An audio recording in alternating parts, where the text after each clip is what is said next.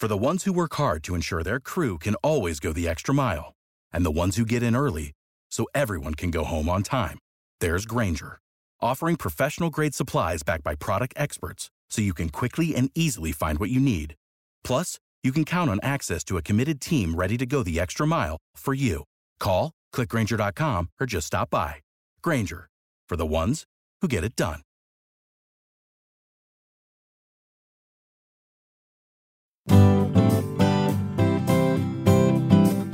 Oh, what a night, watching Tottenham on a Tuesday night. Hey everyone, and welcome to Oh What a Night, part of the 90 Min Podcast Network. Today on the show, we're going to break down last night, which was the final home game of the season. Spurs taking on Aston Villa and losing 2-1. Thanks to a bit of an implosion, really. Probably quite important that we go through the whole of the day, because there was a lot of nice stuff, but there was a lot of stuff that got a bit ugly towards the end. On the show today, Jude Summerfield, Hunter Godson. Guys, a question for you to start. I woke up this morning, and you know when you've had a rough evening and someone's giving you some bad news, and then you wake up in the morning and it feels like there's still a cloud on you, and you're like, I'm in a grumpy mood. I've had that this morning. I've literally woken up this morning feeling absolutely rubbish. Am I on my own, or is that something you guys have had as well? You're definitely not on your own, mate. I really struggled to get out of bed today, and that's not just because I popped my shoulder out last night. I just was like, just more. The fallout is going to happen today, basically. So I think that was like that's the realization that now we get to sort of sit there and pick it apart. Yeah, I mean, we recorded the last pod and managed to kind of be, I thought it was a fairly upbeat one. And then the moment that we dropped the pod, the news broke about possibly our best ever player. Yeah, I mean, I felt more optimistic when clambering out of bed. Did you? No, I mean, I felt more. So there's very little at the moment to really hang your hat on. But we do try and make it quite optimistic, I feel. You were still going on about maybe top 4 a few weeks ago. I was trying my best. You were. I was because I think that's ultimately what you get. Like, that's the whole point of football, right? Yeah, of course. The whole point of it is, particularly when you're a Spurs fan, the whole point is that you're meant to sort of, like, we are allowed to be ruthlessly pessimistic and at the same time ridiculously optimistic. Like, that's the whole point of doing it. And what was interesting last night is that we saw the full spectrum of that over the course of probably 3 hours. You saw like amazing optimism, fans so happy to be back in the stadium, and kind of all this build up, like, do you know what? Let's just enjoy this one together. And then at the end, we saw the kind of the bottom of the curve, because that wasn't pretty, was it? No, and you feel like there's a multitude of issues here that we'll go into. But I've been watching it. I just felt really sorry for the people who had paid 60 quid to be there. To be honest with you, that's who I really was feeling for, because it just felt like everything that has been wrong for this whole season came to a head, and it was on them in the stadium to sort of get their point across. And and I just thought 60 quid and you get to watch that. And I've seen the other things, I've watched other clubs have their 10,000 fans in. It's really inspired some great performances. And yeah, it's just one of those that I think we just have to try and move on from it. Yes, I suppose, Jude, important question there is, I've never really been someone that is, on a personal level, I'm not someone that boos at games. I'm not someone that boos teams off. But that doesn't mean that I would ever say that someone else shouldn't. And I suppose when you're paying 60 quid, I mean, it's just a fact of life that was the most expensive ticket in this match round in the Premier League. Do you have the right to, do you think? I think sort of irregardless of the fee you pay for a match, you should be able to make your voice heard, really. I think in this sort of scenario, it gives fans more license to do that sort of thing, to be honest, because they've had a few dung sandwiches thrown at them over lockdown and over the past year or so. So I think that's absolutely fine, and especially when you see like clubs like, I think Burnley might have let their fans in for free. Yeah. Like Everton had tickets from £20 to £30. Like other clubs are just making that chance, or like taking the opportunity to make football affordable for fans when, at the first sign of it coming back regularly. So, I think if Spurs fans want to boo, they can do it. I mean, I'd never be one to shout out or like call a player a knobhead or, I would never call anyone a knobhead. Yeah. I just wouldn't do that, But that's just a personality trait, and other people would, they can do the "you can see me, I can see you" thing as much as they like. God, really, it did have. There were shades of that last night. What I'd say about the booing, although I'm not, I have to say I'm not 100% even convinced that the booing was at the players.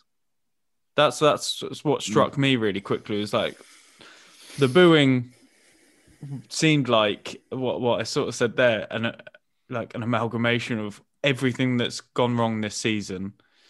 And this is our one chance where we've been in close proximity with Daniel Levy. We're going to let him know that we're really disappointed, not just with this performance. Obviously, this performance is up there with the worst this season, but just we're really disappointed with the current situation of the club and the way that things have been allowed to get like this and the decisions that have been made over the last year and a half. And I think good on them for making their voice heard. If the players took it badly, that's just part and parcel of being a footballer, I guess. It would just be like quite a single lensed view to be like, this is, it's all about the players, isn't it? Yeah. No, but I think that can quickly become the narrative, and I think that's quite. I think that's something we have to work against, because I don't. Although I think that people are being like, look, bad performance, blah blah, but Spurs fans have seen terrible performances over the years. It's for me, it felt very pointed at. This is our opportunity to be in a stadium with the leadership here at the club, and we're going to make our voices heard. And and they've paid their money to be there, so they have every right to, as Jude said. So good on them, power to them, and it's just one of those that Spurs just have to really act quickly in the next couple of weeks to put things right. And there are lots of situations they need to put right. Right, slight break in proceedings. You'll be delighted to hear that once again we're a sponsored podcast. I know, this ragtag bunch having a sponsor, mental, but this podcast is now brought to you by Manscaped.com, or brought to you again by Manscaped.com. We've been very fortunate to have been sponsored by them in the past as well. And I suppose, being the bastions of sartorial elegance and male grooming that we are, it kind of makes sense that Manscaped have come to us as the place to advertise their trimmers for scaping the areas around your prized assets. So get 20% off and free shipping with the code 90min20 at Manscaped.com. Unlock your confidence and always use the right tools for the job with Manscaped. I think that's a really interesting point, Hunter, about the idea of mixing narratives. I think Ryan Mason said fans are emotional, entitled to be emotional, given kind of where things are at. I feel like if players were upset, Jude, about the idea of, I mean, this is a ridiculous comparison, but when you're playing sort of 7-a-side or something. Yeah, of course, mate. Even I mean, you're a top baller. Yeah, of course. But even down to us on a Friday night, if we have a kickabout, sometimes you get a bit caught up in it and you get a bit of red mist comes down and you can't even, like, someone will give you a little niggly foul and you can't even stop yourself, not you personally, but anyone can't stop themselves on a 7-a-side kickabout from getting a bit irate. So I can imagine that when you've got 10,000 people booing, you might take it a little bit you might take it a little bit badly. And perhaps it's almost unfair to expect people in that moment or players in that moment to be able to remove themselves from the situation. But at the same time, like this, for football fans, this has probably been the worst experience. I'm not saying Spurs' performances. I'm just saying that as a football fan, it's been the worst experience we've ever had in our lifetimes, right? Not being able to go to the stadium and support your team, not really having any way to try and connect, or not even having an outlet for to kind of get across the things that you feel. And at the same time, football occupies such a big part of people's identity. To lose the thing that they feel most passionate about, and then suddenly having one opportunity to get in there and say whatever you want to say, it's kind of, perhaps it's almost missing the point to feel like it was aimed at the players. Yeah, I mean, that's got to be, if that's what they think, that's got to be like a wake up call for them, isn't it? Because, you know, if they're oblivious to like how fans have viewed the treatment of them from the club, then it does show that the disconnect is larger than just club fans, and it might even be like players and fans. Who knows? Like, if you're taking the lap of honour into account as well. So yeah, they just need to, you know, wake up and smell the coffee in that regard, I suppose. I think it started badly though, didn't it? Because although fans were saying, "Oh, we're really happy to be back in the stands. It's amazing to be back in this beautiful stadium that we've built," but why have we been put up in the gods? Why have we kept the corporate sponsor sheets on the bottom tier to keep us away from the ground, to keep us away from the players? Is that why it's there? Or is it just because it's cheaper to keep them there and put us up there? Instantly, that's one of those tin-eared decisions that as a fan, you sit there and go, I've paid £60 for this. I want to be in the the seat that's worth 60 quid, or at least I want to be near the players, because, and it felt like just a very good visual metaphor when Harry Kane was standing sort of at the end of the game looking up at the fans, and there was a big corporate, 3 or 4 corporate sections between him and the fans. I thought, what a lovely, horrible metaphor for where we're at the moment, where there's just this massive disconnect between what's happening on the pitch and off the pitch, and with the management and everything within. Is it silly to think that there's kind of like 3 spheres now?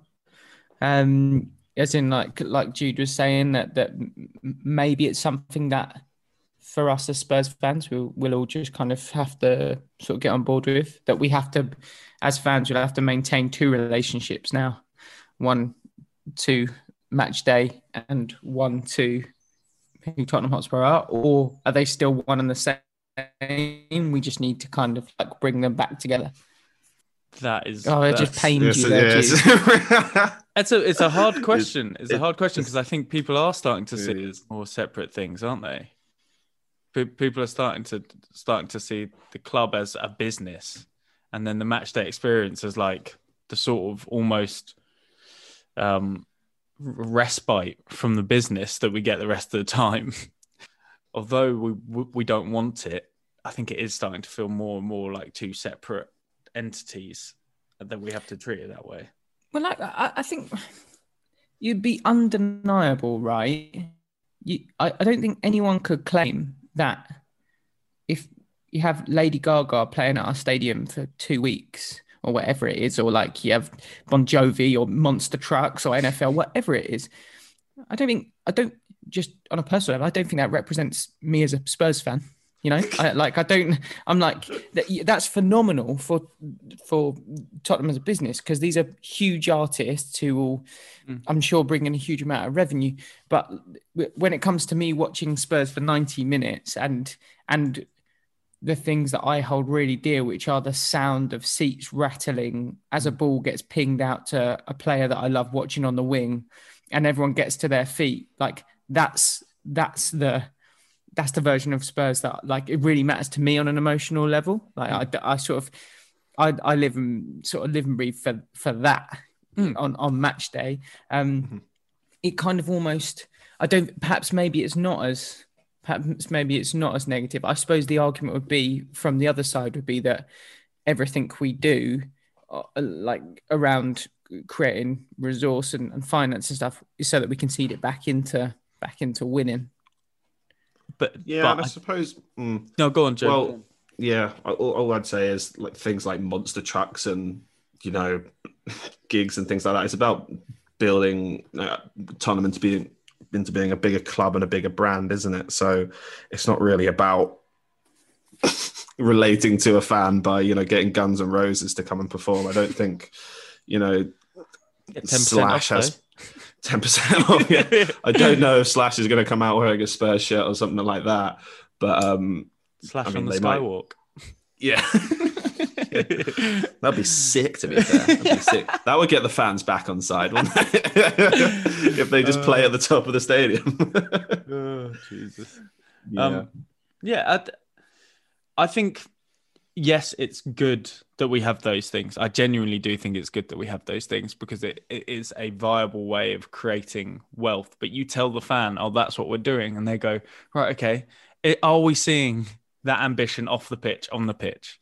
That ambition to get the NFL in, to get Guns N' Roses, get Lady Gaga in, blah, blah, to fill the stadium throughout the summer, to get Harlequins a few games there. Then is that money generated and ambition to create Tottenham, the brand? Is that then replicated on the pitch with the decisions? And you could argue Jose Mourinho he's one of the highest paid managers in the world. But then I guess it comes down to decision making. I think 90% of people could have said Jose Mourinho is a bad fit for Tottenham because of the way that we played football.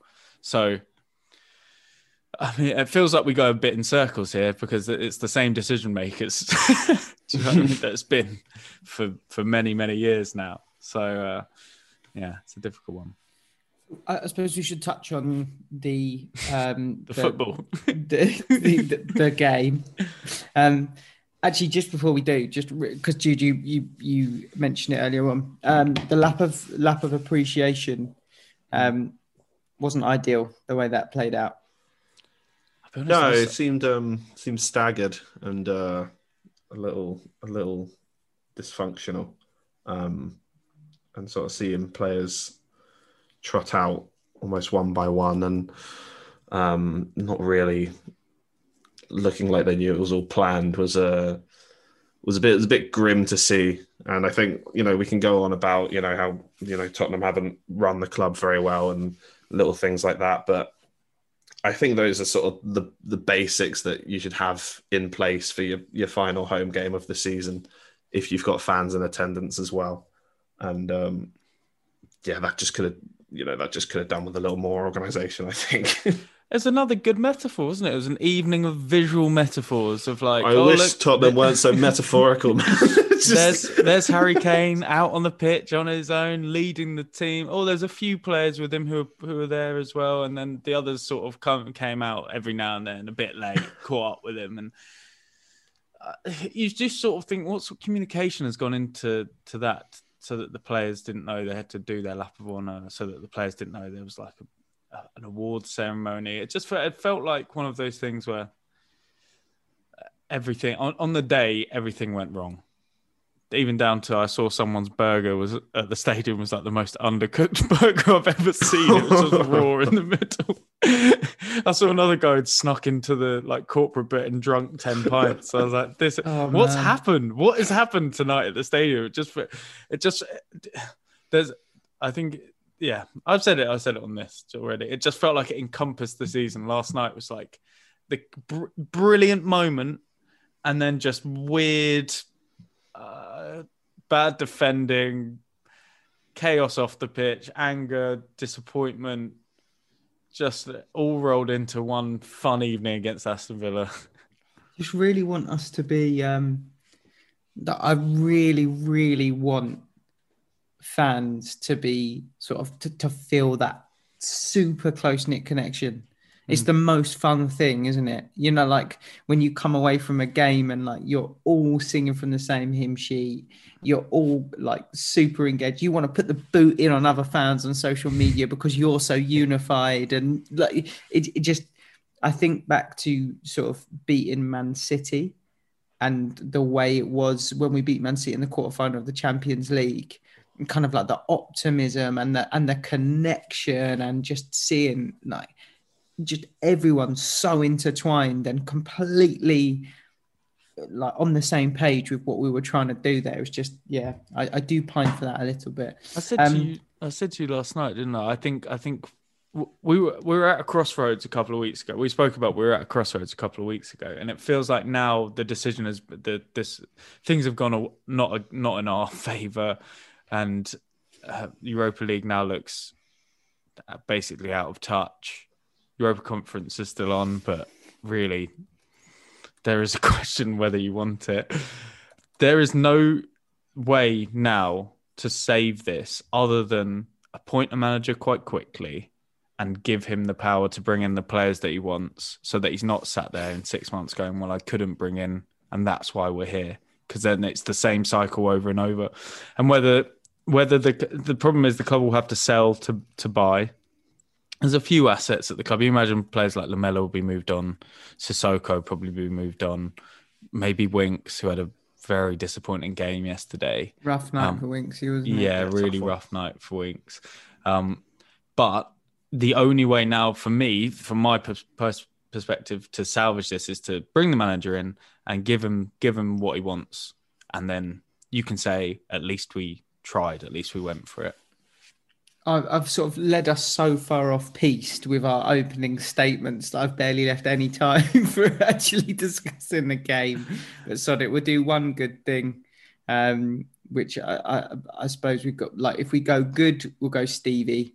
In the first 10 minutes, it was such a joy seeing him score that goal, wasn't it? Like, you just saw the relief washing over him when he spanked that into the top corner.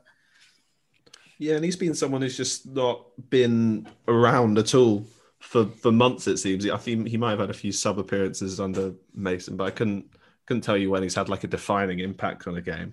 But to see him absolutely leather one in, it was quite similar to the one he got against United in that first game back after COVID all kicked off last year. So he was like a nice goal scorer for that first goal back in the stadium, and it was just purely through persistence that he got that chance, wasn't it? Which was like just nice to see that sort of effort going into getting in the end of something and chasing a lost cause and turning it into a nice goal. I think he's going to be a dream for a manager who comes in. You've got a young guy who's raw but could be refined, got bags of pace, and has got really good work ethic as well. There's potential there, isn't there? That's what Juice says there, spot on it. He created that goal himself. He's bouncing off people. His touch was good. He gets through, and then the finish is pure frustration for me. Just absolutely lashing it in. Yeah. But it's a brilliant finish. Absolutely, take nothing away. Like, absolutely brilliant finish. But it was like the determination, the grit, the skill, and then the technique to finish. Like you said, Hainsey, there's a player in there, and we've been saying it all season. It's a shame that we haven't seen him more, for me. So, the bad, we've got to talk about. We've got to talk about the. Oh man, I feel like we've done the ugly. So let's talk in the bad. Let's talk about the way we kind of just completely imploded then off the back of that. Structure didn't seem to be there. Looked like we were at 6s and 7s a little bit. The Spurs started pretty well. They were really intense. They obviously got the first goal. And then things just really changed, and there was no intensity to their play. And I think we all love Sergio Reguilón quite a lot, but that's an outrageous own goal. One of the best. Just one. It is honestly one of the best in Premier League history. If own goals, you could try it another 1,000 times and he wouldn't get it right. It will be on one of those video. It will go back and be put on those VHS videos from the 90s. That's how good it was. People go and re-record them to stick that on. It's going to be a Doctor Who episode of him in the TARDIS. We've got to go back through time to add Sergio Reguilón's 20-yard top bin screamer against his own side to VHSs. Those freak incidences can really affect teams, and it did. It just completely everything fell apart after that. I feel awful for him as well, because I do actually feel like he's someone who wears his heart on his sleeve. Like, you saw off the back of it, he was crushed. Yeah, absolutely crushed. Yeah, I mean, that one is just like one of those freak ones. The second one can be blamed on the first one because people had sort of gone so far into their shells. He's looking for a ball out. There's no one down the line. Son's not coming short down the line. There's no midfielders come inside to pick up the ball. The centre back hasn't dropped because he doesn't want it. So he's trying to loft it down the line. It's his fault. Don't get me wrong. It's his fault, that second one. You can't do it the first time, then do it again. But I thought it was just like, it was a victim of that first goal in that everyone had gone so far into their shells that no one wanted the ball to feet anymore. No one was willing to take it out. And the bounce got unlucky. Then he got, it's just like one of those nights that he'll just want to forget forever. Just get home and delete it from your brain. But Ollie Watkins, good finish, and it didn't get better for this first half. But we improved after half time. We improved. We came out with a bit between our teeth. Arguably, this is where Stevie needs to work on it. He should be scoring when the ball drops to him after Reguilon does very well. But then it just sort of drifted after that until Ndombele came on. Oh, save him for the beautiful, because that just gave me everything I wanted. Yeah. In the ugly section, one thing I did just want to kind of ask you guys about was the actual team selection. In my eyes, Ryan Mason could do no wrong, right? This guy has stepped up at a time when we needed someone to step up and just give us something to kind of like hold on to as we get towards the end of the season. And he's done. I personally believe he's in the right to do what he wants. Having said that, team selection was interesting, wasn't it?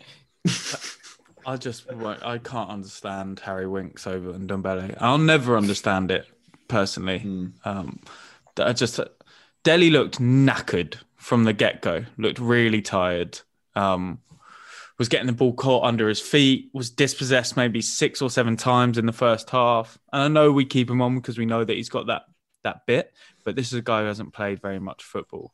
So I was like, okay, maybe he needs a little rest. And then, well, it's just Winks and Ndombele, isn't it? It is Winks and Ndombele. We're going to wonder what if in all these games that people have played over Ndombele, because he has been the only player who's willing to take the ball, who can take the ball under pressure, turn and find space. And we missed that again yesterday because Villa pressed well. John McGinn, brilliant player, marvellous. What's his surname? Nakamba had a really good game, and Jack Grealish. They go together, and what we've seen against Leeds, City, and Aston Villa now is when we're pressed, we cannot handle it.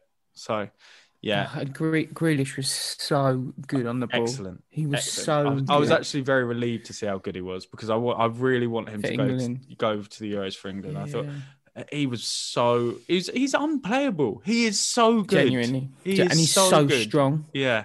What's amazing is people try and bounce him and they end up flying off him. I saw Højbjerg a couple of times go and try and give him a smack and he would just sort of bounce Højbjerg and carry on. He's deceptively big.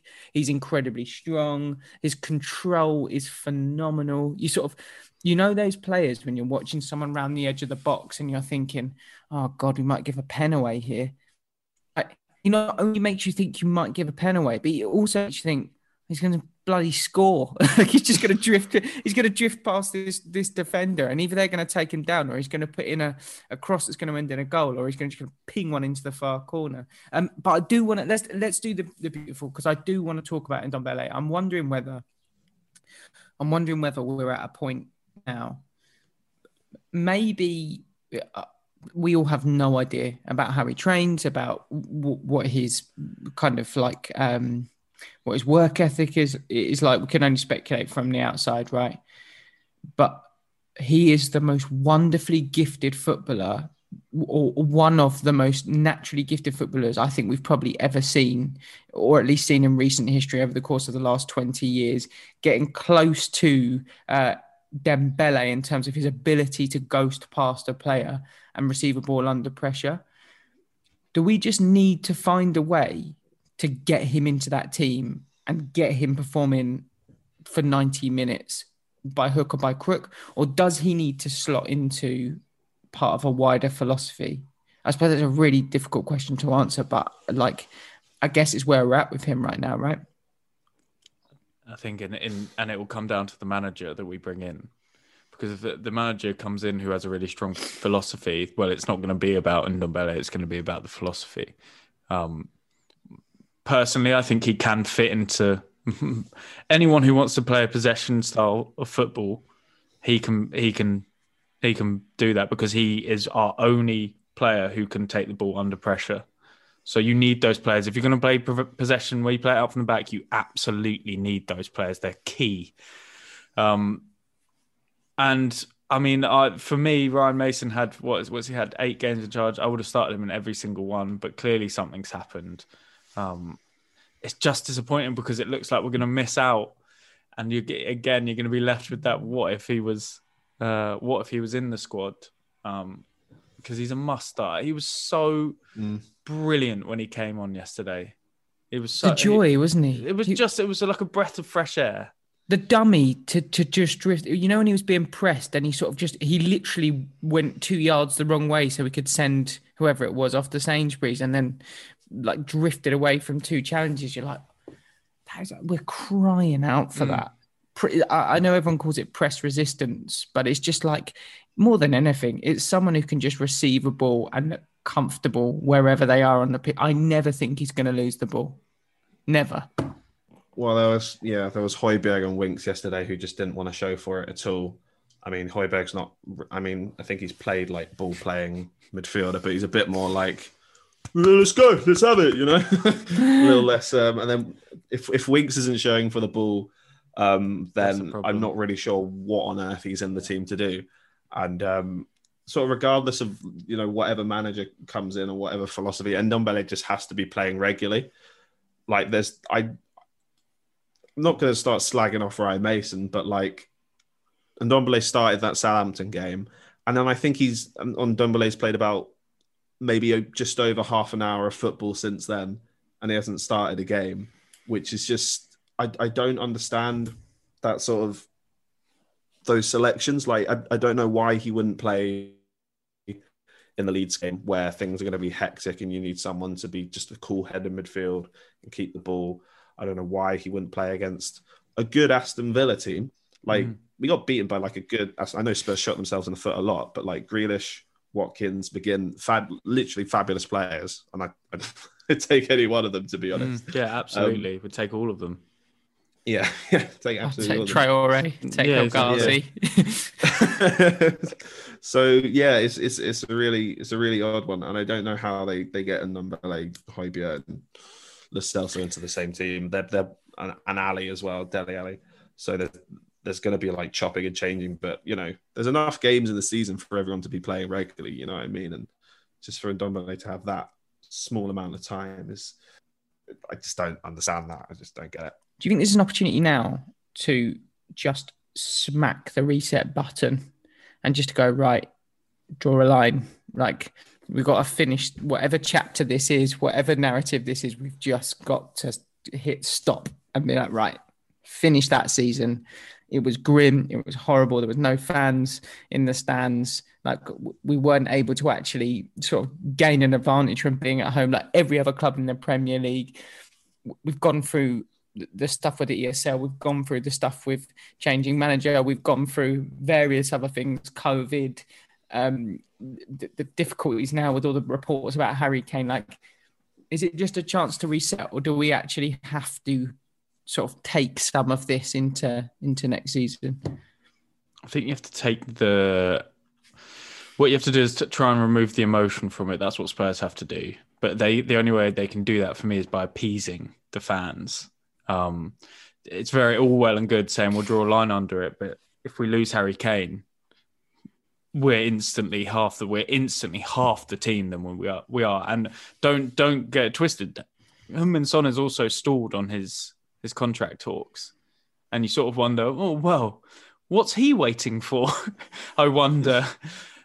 So it's all well and good saying yes, and I've totally, as a fan, I'm going to draw a line over the season and be like, I'm never going to refer to the season again. This will be the season known as when you look at it on my Wikipedia page of Tottenham, it'll just be NA, not available, never existed. not sure what happened in that season. I think everyone just got on with their lives that season.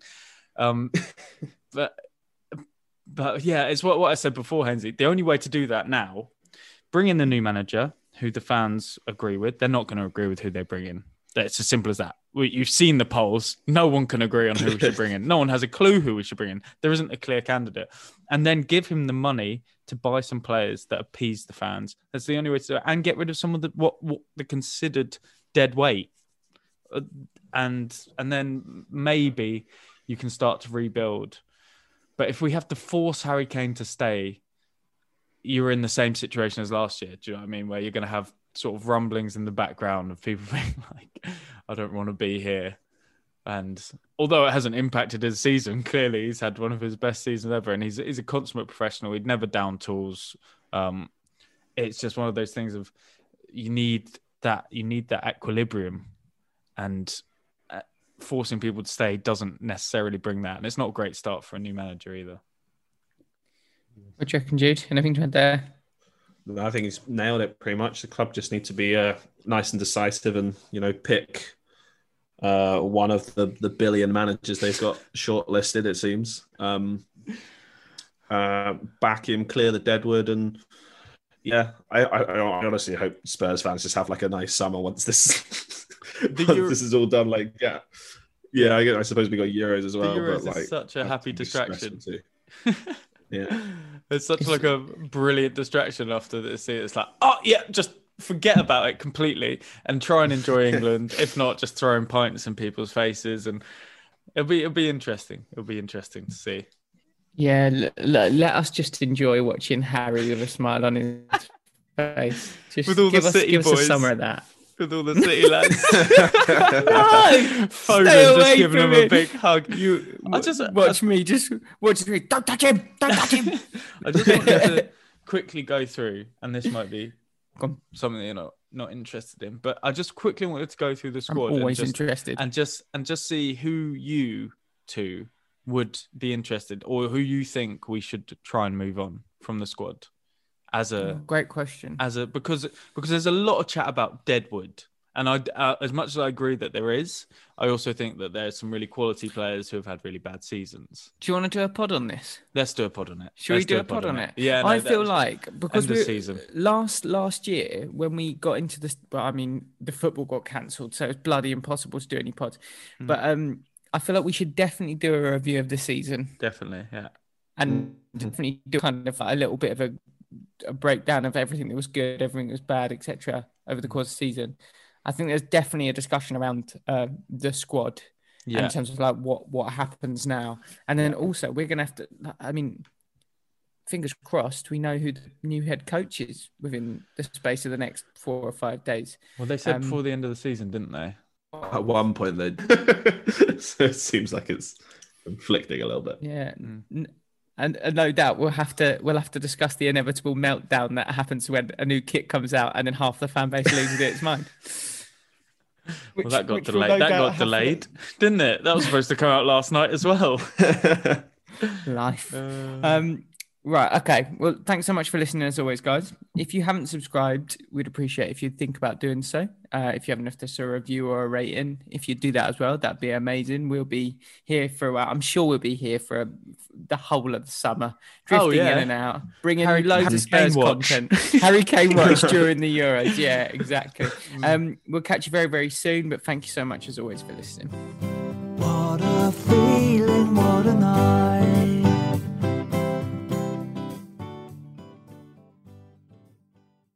Support for this podcast and the following message come from Corient. Corient provides wealth management services centered around you. They focus on exceeding your expectations and simplifying your life. Corient has been helping high achievers just like you enjoy their lives more fully, preserve their wealth, and provide for the people, causes, and communities they care about. As one of the largest integrated fee-only registered investment advisors in the U.S., Corient has deeply experienced teams in 23 strategic locations. Corient has extensive knowledge spanning the full spectrum of planning, planning, investing, lending, and money management disciplines. Leverage Corient's exclusive network of experts to craft custom solutions designed to help you reach your financial goals, no matter how complex they may be. Real wealth requires real solutions. For more information, connect with a wealth advisor today at Corient.com. That's Corient.com. Corient.com. Save big on brunch for mom, all in the Kroger app. Get 16-ounce packs of flavorful Angus 90% lean ground sirloin for $4.99 each with a digital coupon. Then buy 2, get 2 free on 12 packs of delicious Coca-Cola, Pepsi, or 7-Up, all with your card. Shop these deals at your local Kroger, less than 5 miles away. Or tap the screen now to download the Kroger app to save big today. Kroger, fresh for everyone. Prices and product availability subject to change. Restrictions apply. See site for details.